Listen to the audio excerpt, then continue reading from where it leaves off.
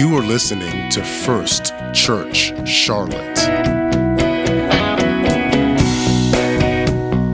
I am preaching today from this subject, Tear Down This Wall. Tear down this wall. And I'm going to read starting at 2 Corinthians chapter number 5, verse number 17. Also, before I start, let me remind you that my notes are available on the church website. You can go there and download pretty much the same notes I'm preaching from. Sometimes there's small differences if I got ideas late, but it's pretty much the same. Therefore, if anyone is in Christ, he is a new creation. Can I have a great big amen? Old things have passed away. Behold, all things have become new. Now all things are of God, who has reconciled us to himself through Jesus Christ and has given us the ministry of reconciliation. We are reconciled to God through Jesus Christ. That's a gift.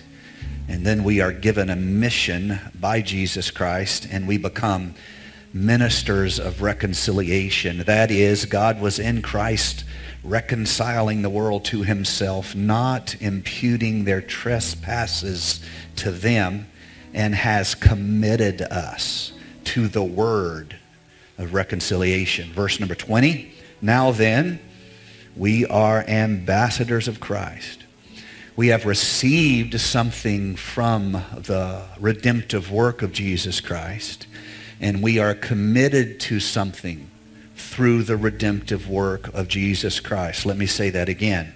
We have received something, and we are committed to something, and they are both of the same spiritual work and of the same spiritual accomplishment. One is a gift, the other is a mission. In other words, you are both blessed and gifted. You have been given something, and it is for you to give to others.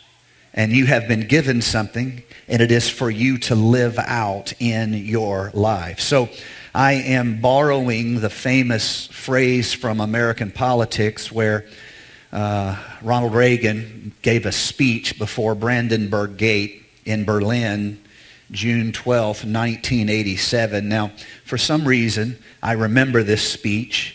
It now is a part of our political history, and if you Google that phrase, tear down this wall, you will be sent to the National Archives, and you'll have an opportunity to read the speech that President Ronald Reagan gave there at Brandenburg Gate.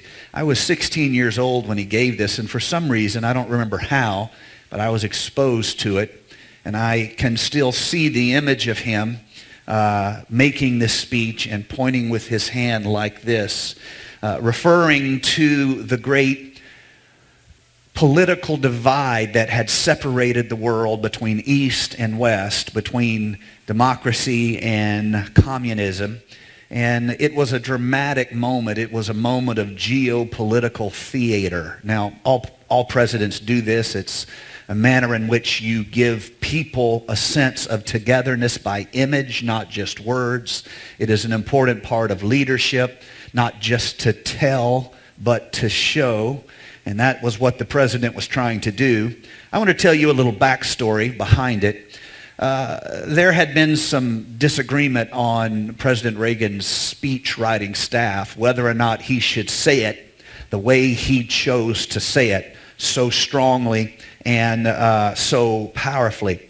There was, do we add that? Do we not add that? There was tension because Europe at that time was disagreeing with the United States on how we should interact with the Soviet Union, and there was a lot of protesters while he was making this speech. There were upwards of 50,000 protesters speaking against him, saying that we should have a different approach to the Soviet Union. There was a lot of tension, but he was told that East Germans, the people under the authority of that communist system, that East Germans were crowding as close as they could to the wall to hear the loudspeakers echo over the wall and resonate through the city. They wanted to hear. So on one side of the wall, there were people protesting what he had to say. And on the other side of the wall, there were people hoping to hear what he would say. And further, he was told that the East German police was showing up in force to push away the people who wanted to hear the words of his speech at that famous, infamous, shall we say, Brandenburg Gate, in that place of the line of death that separated East from West. 100 yards of separation. One political system representing one aspiration of the human heart, and the other political system representing a different, somewhat nuanced, in a different way, different path, expression of the human heart. And so Ronald Reagan put it in. He put it in the speech.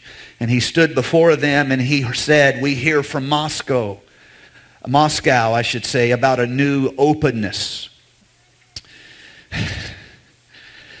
The one sign, he says, or let me make sure I get the context right. Could these hints of change be real? He wants to know.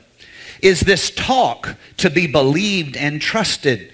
Reagan wants to know. If so, he says, and speaking louder and louder with more authority and more passion, almost like a preacher trying to convince you of a truth, he says one sign would be unmistakable. General Secretary Gorbachev, if you seek peace, if you seek prosperity for the Soviet Union and Eastern Europe, if you seek liberalization, come here to this gate. Mr. Gorbachev, open this gate. Mr. Gorbachev, tear down this wall. Here's what's interesting. At the time, the speech wasn't particularly noted.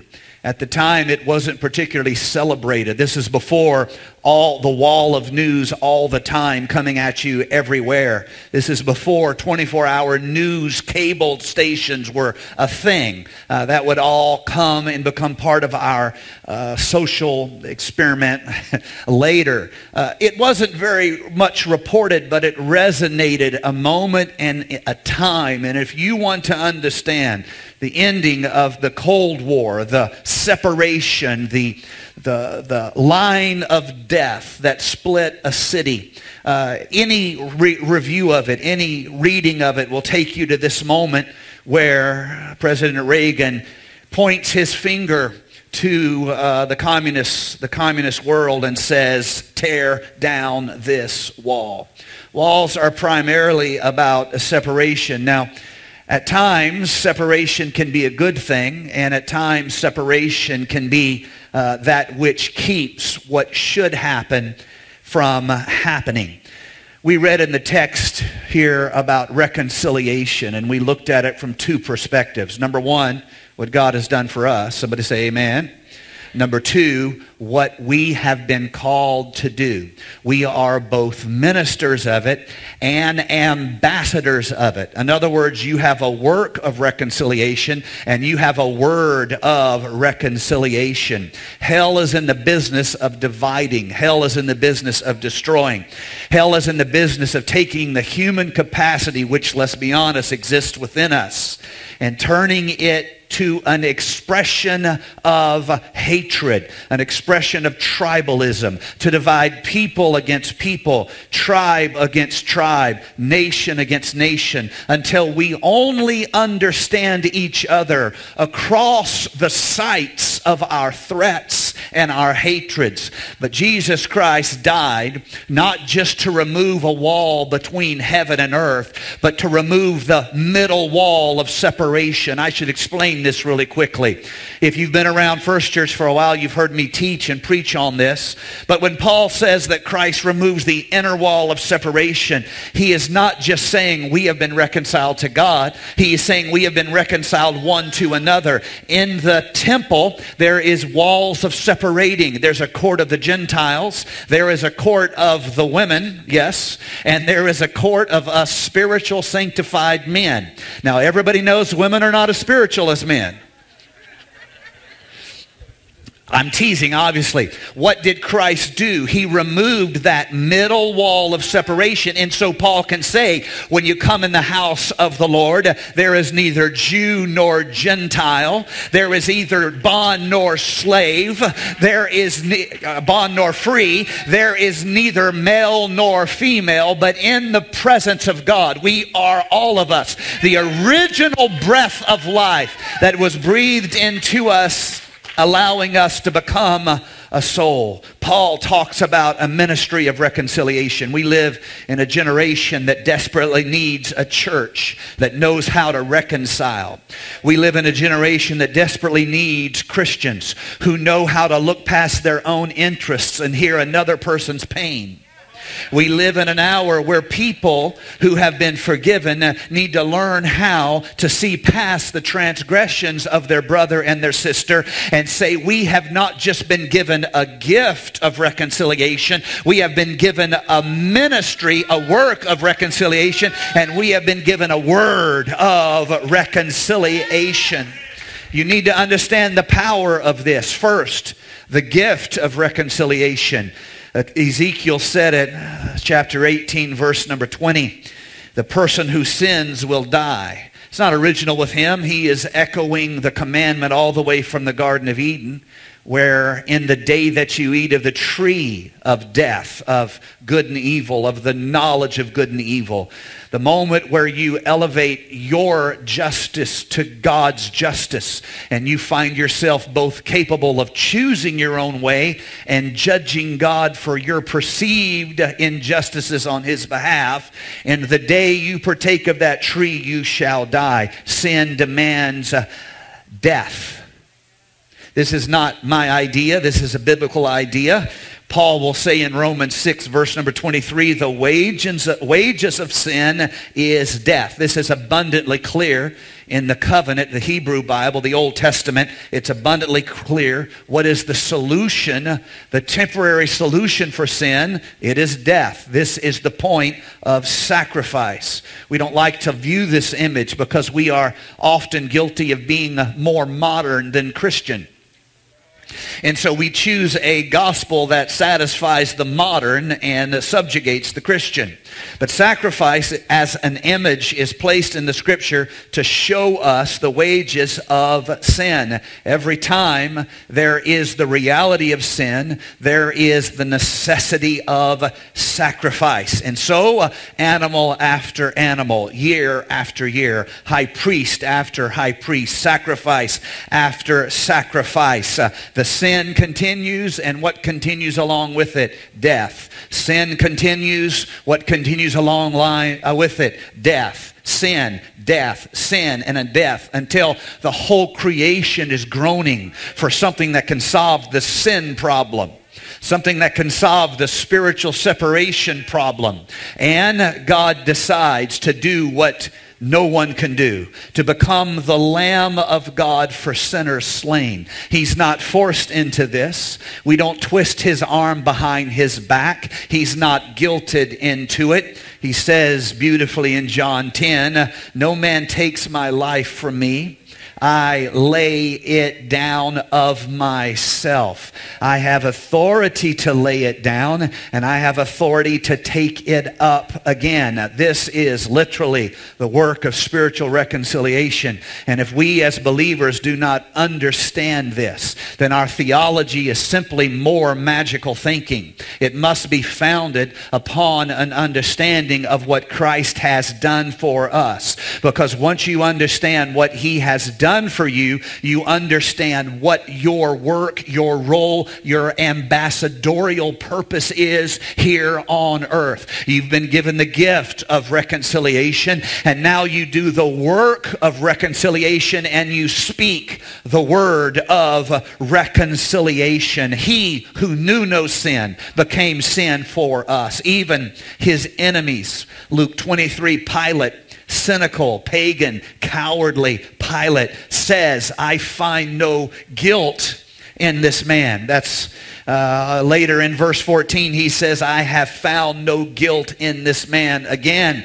And in verse 22, this is all Luke 23. Verse 22, he says, why? What evil hath this man done? I have found in him no guilt. He who was sinless became our sin.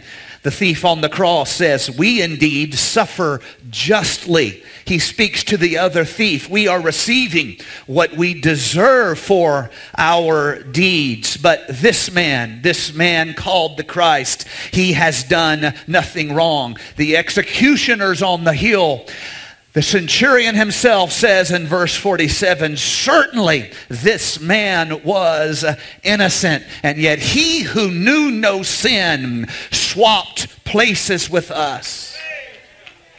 That's why you are blessed. That's why you are blessed. If God never does another thing for you, you have cause to dedicate your life to what he has done for you. If God never gives you the pay raise you are sure, and the rest of us are sure you duly deserve, you still have reason to clap your hands and say, holy, holy, holy, Lord God Almighty, who was and is to come, and more. You are not just the recipient of what God has done. You have an ambassadorial role to do what God has done for you. And you manifest who he is by what you say and how you live. You want to be a Christian, this is how you manifest what he has done. How you speak and how you walk manifests who he is and what he has done. That is why, my brothers and sisters, if you want to be a Christian, you need to walk with the fruit of the Spirit in your life. There are no angry Christians, not of a nature. There are kind Christians. There are long-suffering Christians. But the person who bullies his or her way through life and seeks to win by someone else's loss, they're a part of a kingdom, my brother, my friend, my sister. But I'm not sure it's the kingdom of this one called the Christ. Because first he has done for us what we could not do. And then he has invoked us in an ambassadorial role whereby what we say and how we walk, we manifest a gift we never deserved. The kind of God you serve will not stop with your faith, but it will flow and ooze into everything in your life. And if you serve the wrong God, he or she or it will curse you, even when you claim it is blessing you. You see, the Bible gives us some images of false views of God. You will remember the God called Baal. And you will remember the great showdown at OK Corral where Elijah and the 450 prophets of Baal show off in the first biblical Western showdown with quick draws and everything. And the prophets of Baal pray to their God. And Elijah says to them, maybe your God doesn't hear you. Maybe he's a God of apathy. Maybe he's in Florida. Maybe he is doing the COVID distancing on his private yacht. Maybe you should yell louder. Maybe you have an apathetic God problem. There are people today trying to live a life of joy, but they have an apathetic God problem. They cannot see God as near enough to love, near enough to care, near enough to hear their prayers. You have to believe that he is. And number two, he is the rewarder of them that diligently seek him. The kind of God you worship will not just soothe you in your fears. It will bless you or curse you.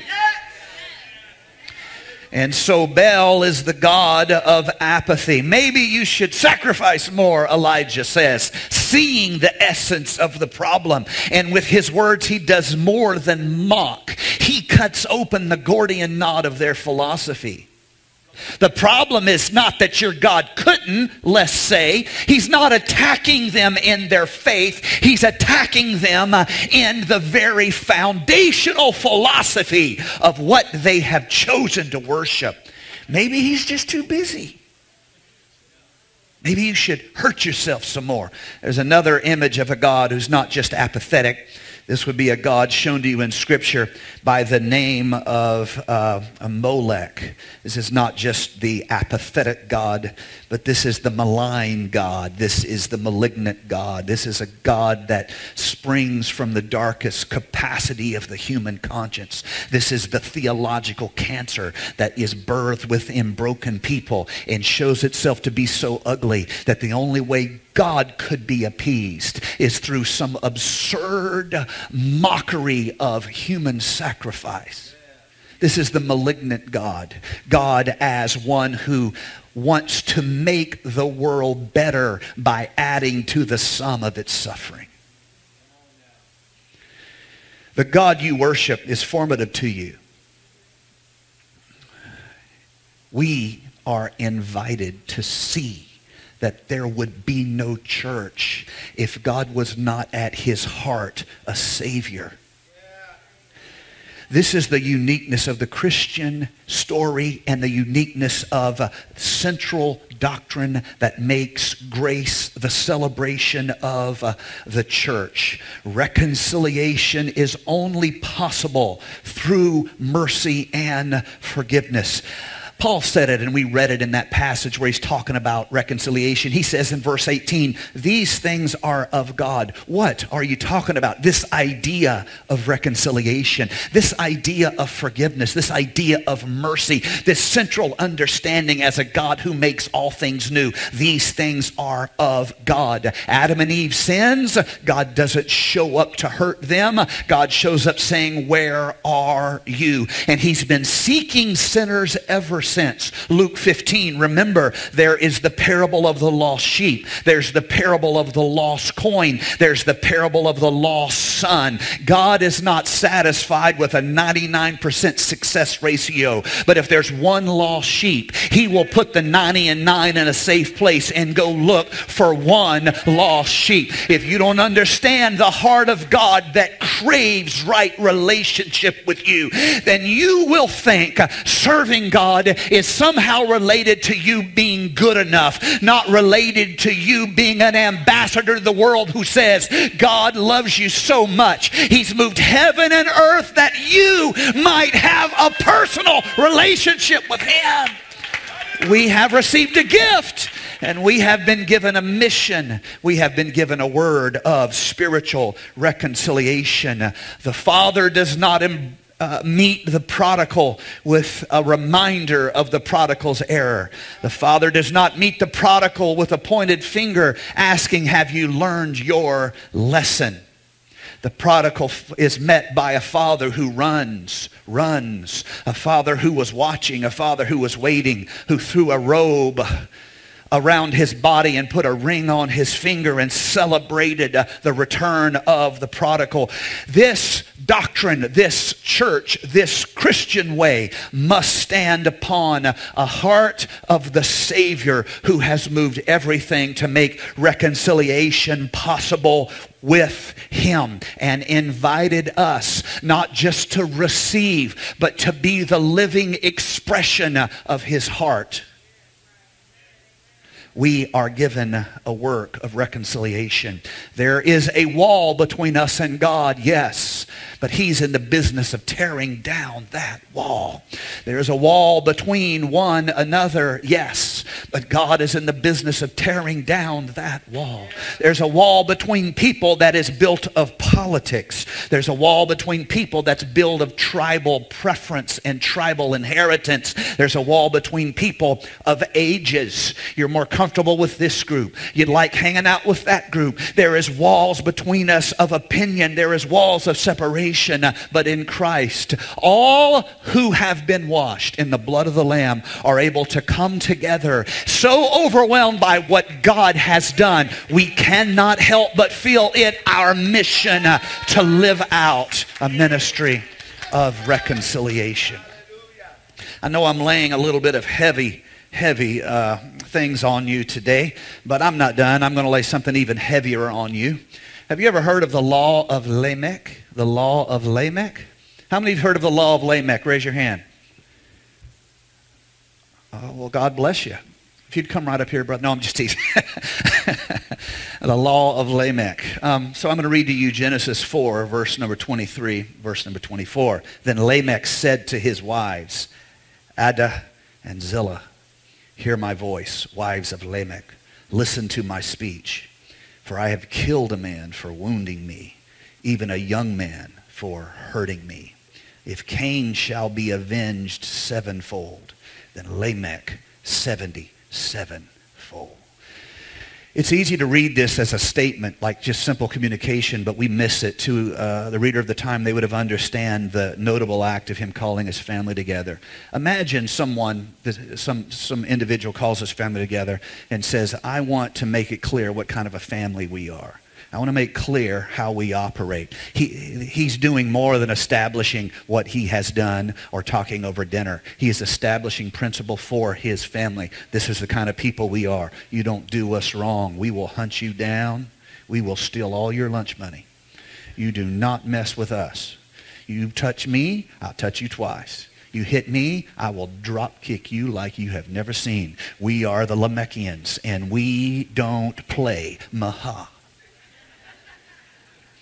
In Jewish history, this is called the law of Lamech, and he established this principle for his people. This is how we live. You touch us, you hurt us, we hurt back.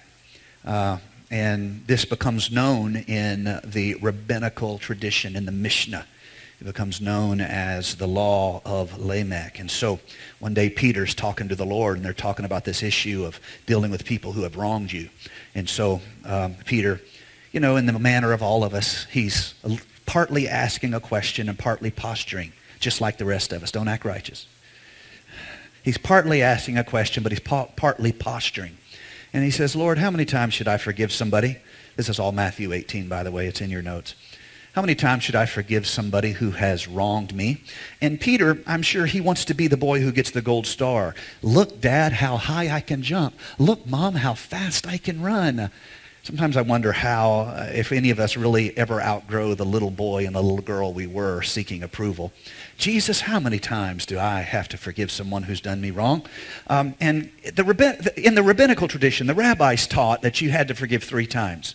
And so Peter, he's already going the extra mile. He's been listening. So what he does is he doubles it, the extra mile, and then he thinks about that. And I'm having fun with this, but it's probably not too far from the truth. And he thinks, well, I'll add 1 to get that biblical number of 7. That biblical number of 7. Hallelujah. I'm so spiritual, I don't even touch the ground when I walk. So, Lord, how many times should I forgive my brother?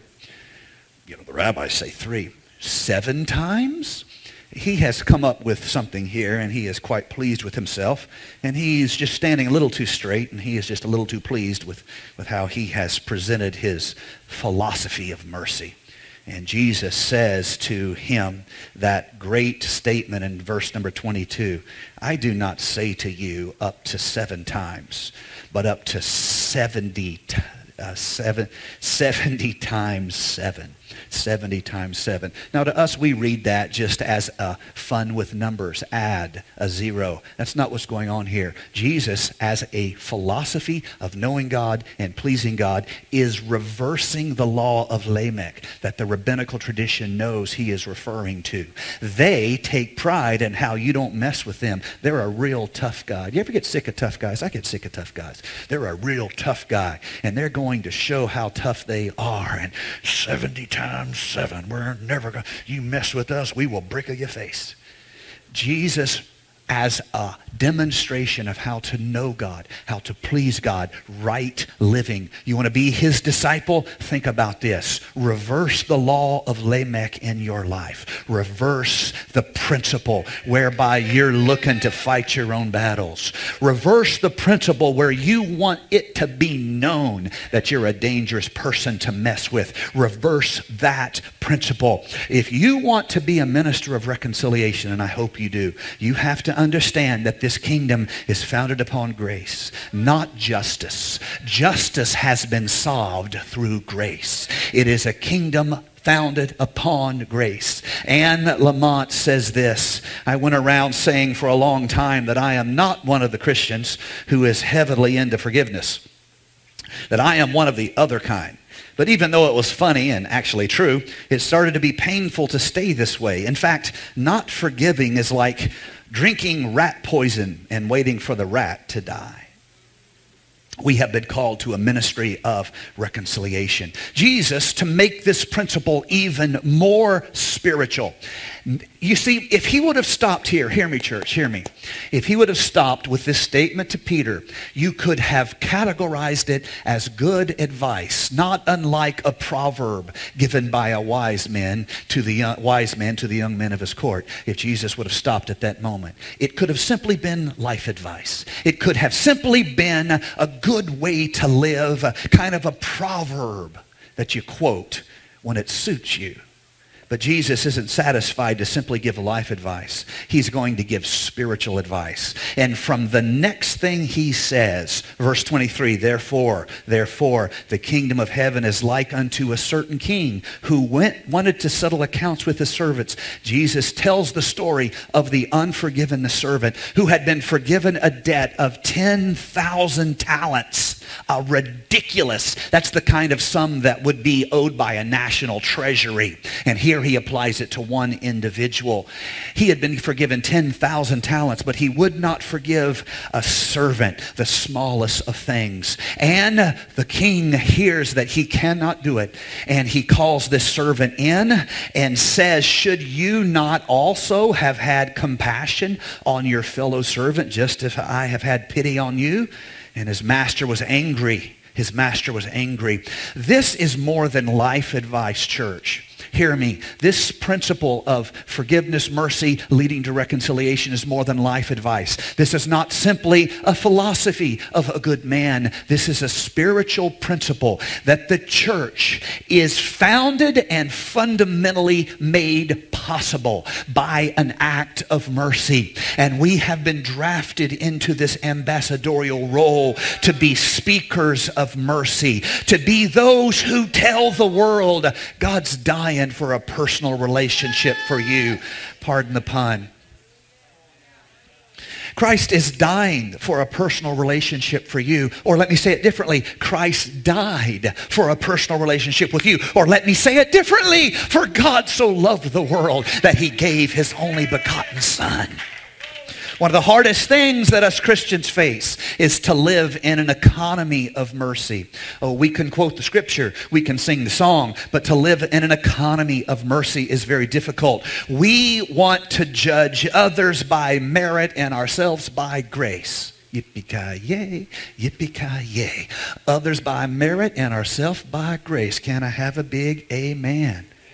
That's what we want to do. That's flesh, flesh, flesh, flesh. Mercy for me, judgment for you. But grace and forgiveness go hand in hand. It is a spiritual principle, not life advice. It is a spiritual principle. They exist together. They operate together. God acts toward us in grace, and we swim in waters of grace, and we breathe the air of grace. And in terms of our relationship with God, it only must be that we manifest that grace to the world. You have the great opportunity to be a minister of reconciliation. You have the great calling upon you to be a minister of reconciliation. And I'm almost done. If you think I'm preaching long today, just remember that Pastor Nathan took all my time, and then Sister Charla, the pastor's baby mama, took all my time. It ain't even my fault, y'all. And besides, you got to have mercy on this poor long preacher up here. Anyway, moving along. We live out this economy of grace and mercy. Forgiveness is not for others, it's for you. If someone is if they have hurt you, I'm not saying you go make yourself vulnerable to them. It's not for them. If someone has some way abused you, it's not so you go back and take more abuse. It's not for them.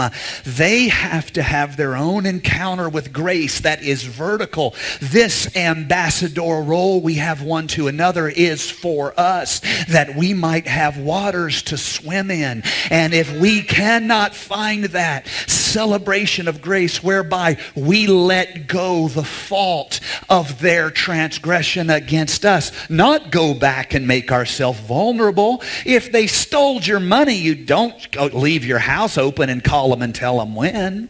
I'm going to be at the beach next week. Feel free. That's not what I'm talking about. This is about what makes new life possible. And you cannot say you are a part of one kingdom and identify yourself through your role, actions, choice, and words as the representative of another kingdom. Because ultimately, the role of the Christian is not a celebration of who we are, but a celebration of who he is. You have been given this wonderful role of manifesting the work of grace in your life, and to not just receive, but to represent, not just to accept, but to proffer to others, not just to celebrate, but to communicate. We are both the receivers of reconciliation, and we are the givers of reconciliation. I'm almost done, musicians, you can come. There was a study done, and I have another set of notes that somehow in my working, it's in another online folder, and I don't have it in front of me, so I'm going to do this from memory. This was from a study from a sociologist, and using small investment groups, he created, and he's researching human behavior. He created groups that they would pull their money and they would invest it together, and as they made money, they would receive a portion, just like a share in a company. And however, it wasn't about investing. The study wasn't about investing. It wasn't about money. It was about revenge. And what he did is he structured the groups where there was some person in the group who, because they managed and because they had the ability to do so, they were able to not contribute, but to receive. They didn't contribute, but they received. And if any of you actually want this details, I'll try to get it to you, or I'll update the notes or something. But anyway, this is from a journal, a professional journal. And so the people who did not contribute to the investment group, if you calculate how much they received on net over twice as much as the people who did contribute. And they were called a free rider in the study. They cheated the system. They were a free rider. So then, remember, it's not about investing. It's not about money. It's about revenge. And so then what he did is he found a way, using these groups, to let the people know somebody was free riding, and to give them an opportunity to commit some of their money to hurting the other person. Everyone who got the opportunity to fight back, to get them back, took it. Everybody he offered the opportunity. You can commit a portion of your funds to making those suckers pay. Everyone took it. This is what the study was about. Later, he interviewed everybody and asked them how they felt. The study was about revenge. And I found the study in Psychology Today magazine. And he studied them on the people who had chosen revenge. The people who knew but did not have the opportunity to take revenge moved on. He didn't give them the opportunity to take revenge. They moved past it. And they're like, that kind of stuff happens. The people who had taken revenge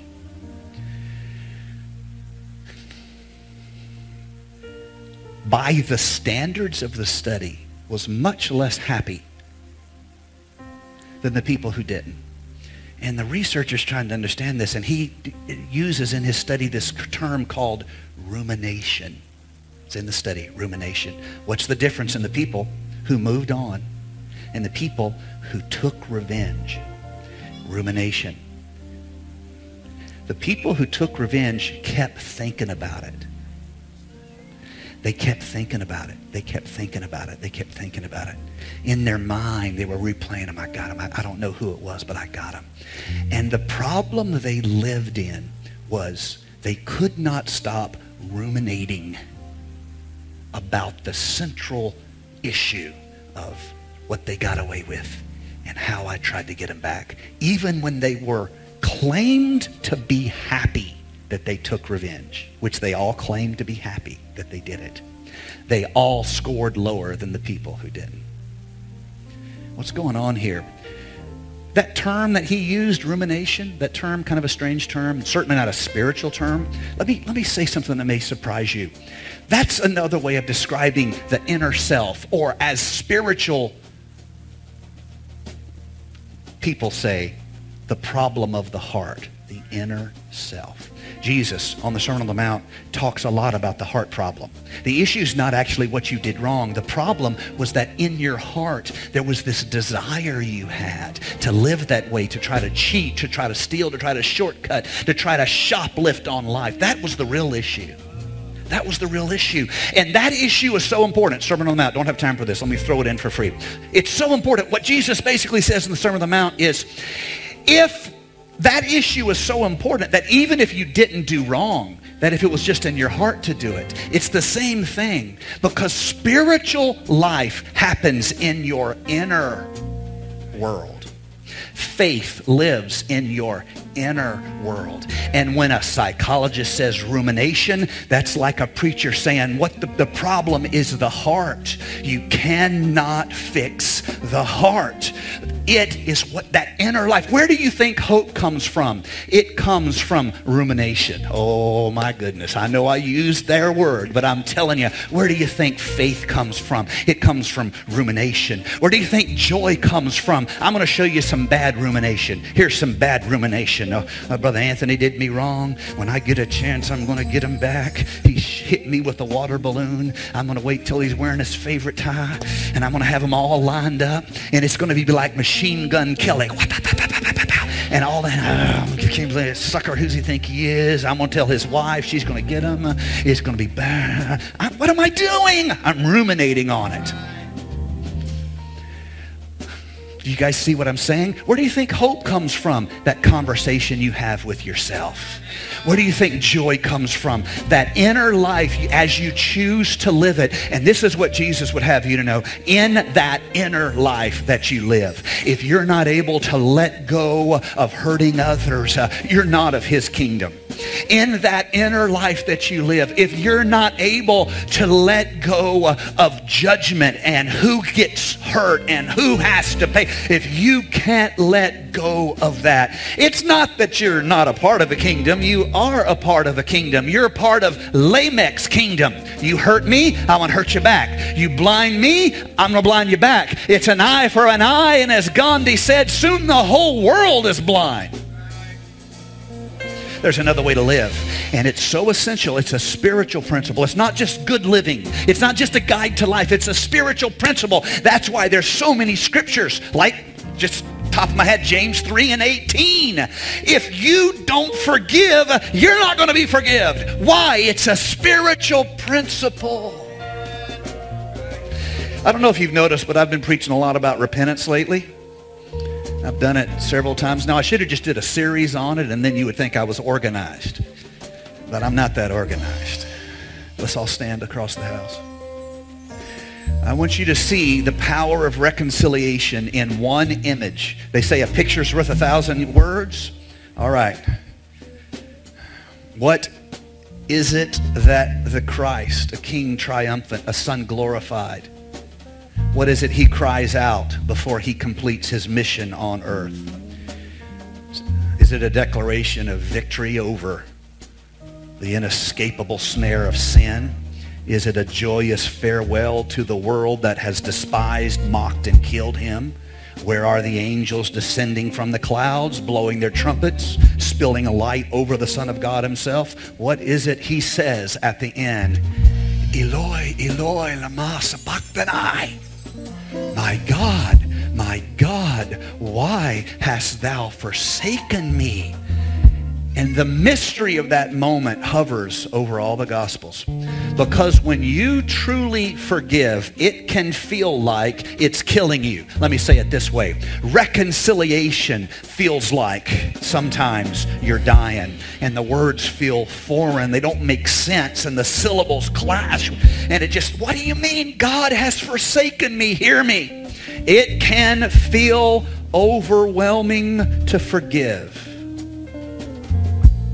It can feel like a cross in the middle of your sky. But you are most like Christ when you work in the ministry of reconciliation. And you lay down your justice and you lay down your judgment that the wall might be torn down. What does the church do? We tear down this wall. We couldn't do it if he hadn't torn down this wall. But because of that, we tear down this wall. All across the house, would you just direct your attention toward God? Close your eyes. Lift your hands if you would like. Bow your head if you would like. We can't do typical altar gatherings as we often do, and I miss that. I'm looking forward to doing it. But right now, that does not mean we can't have a move in your heart of God's presence where you perceive his nearness and his commitment to you. Lord Jesus, we love you. Would you let us see with spiritual eyes today? Would you let us see with spiritual hearts today?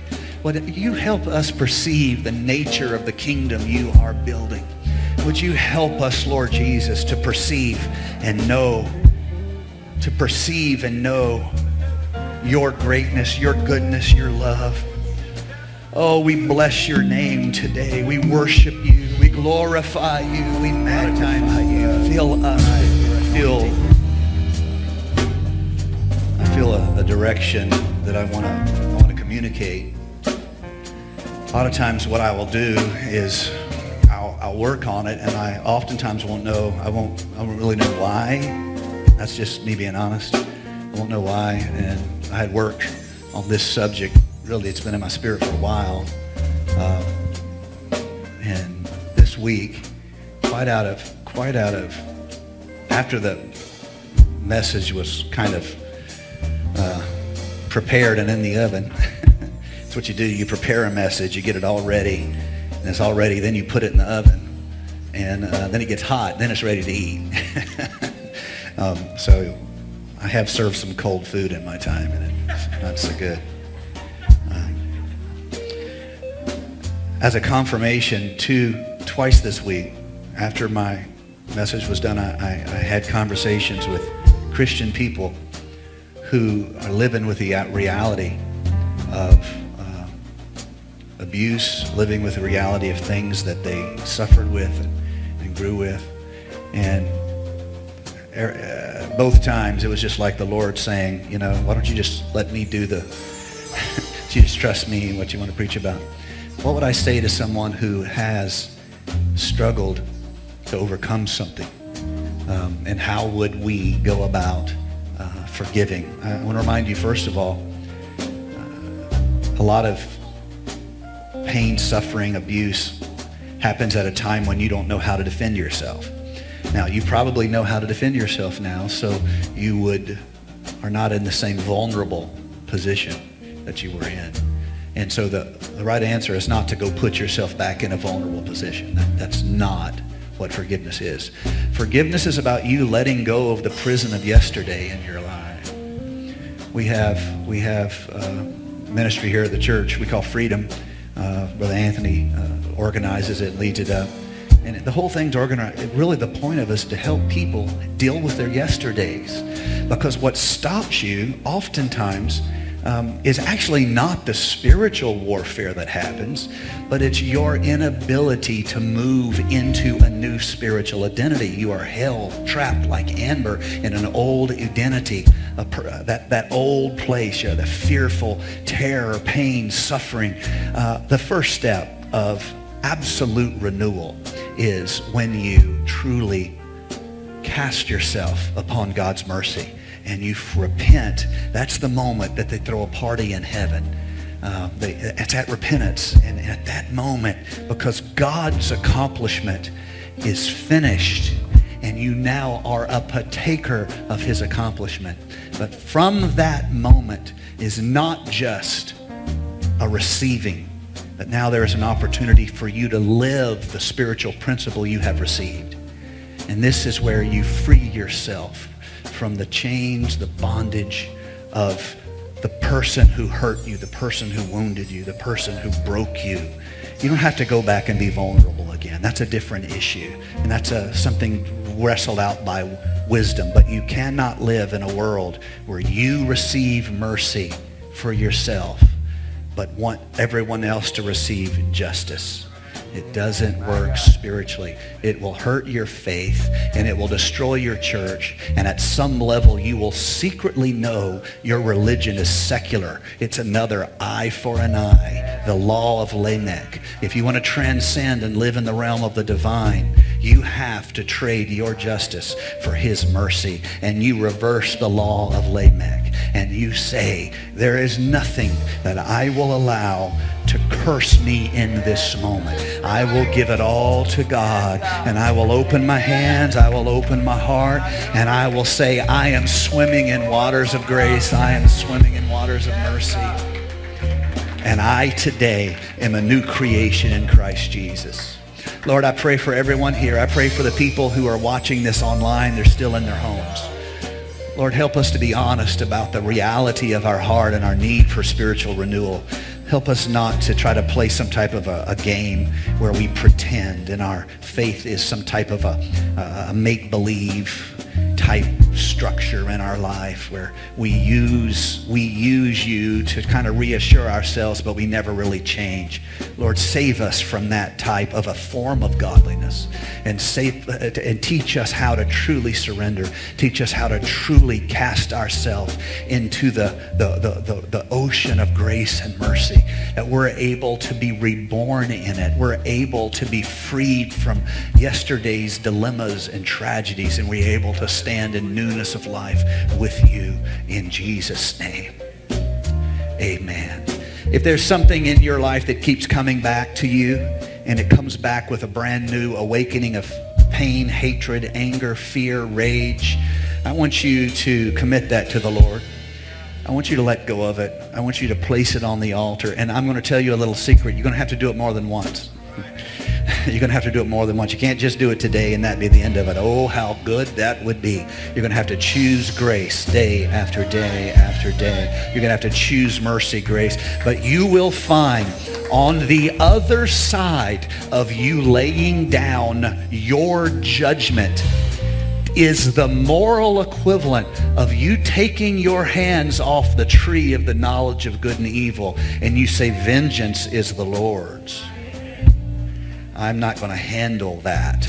I'm not going to wrestle with that.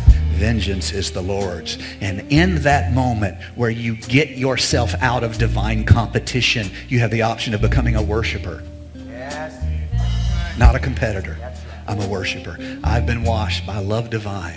And so I stand in newness. I stand in a spiritual new day. I am a new creation in Christ Jesus. The old has passed away and all things have become new. I have received your reconciliation, and I am a minister of reconciliation. Reconciliation is what I do, and it is what I say. And I thank you for it today in Jesus' name. Would you put your hands together? Would you lift your voice? Would you give God a shout of praise in this house?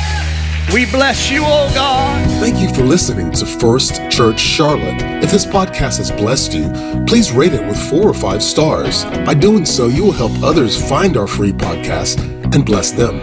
If If you're in the Charlotte, North Carolina area, come worship with us at 4929 North Sharon Amity Road. For information about service times, church ministries, and so much more, visit us online at firstchurchclt.com.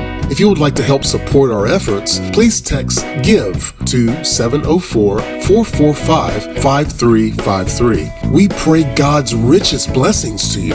Come, worship with us.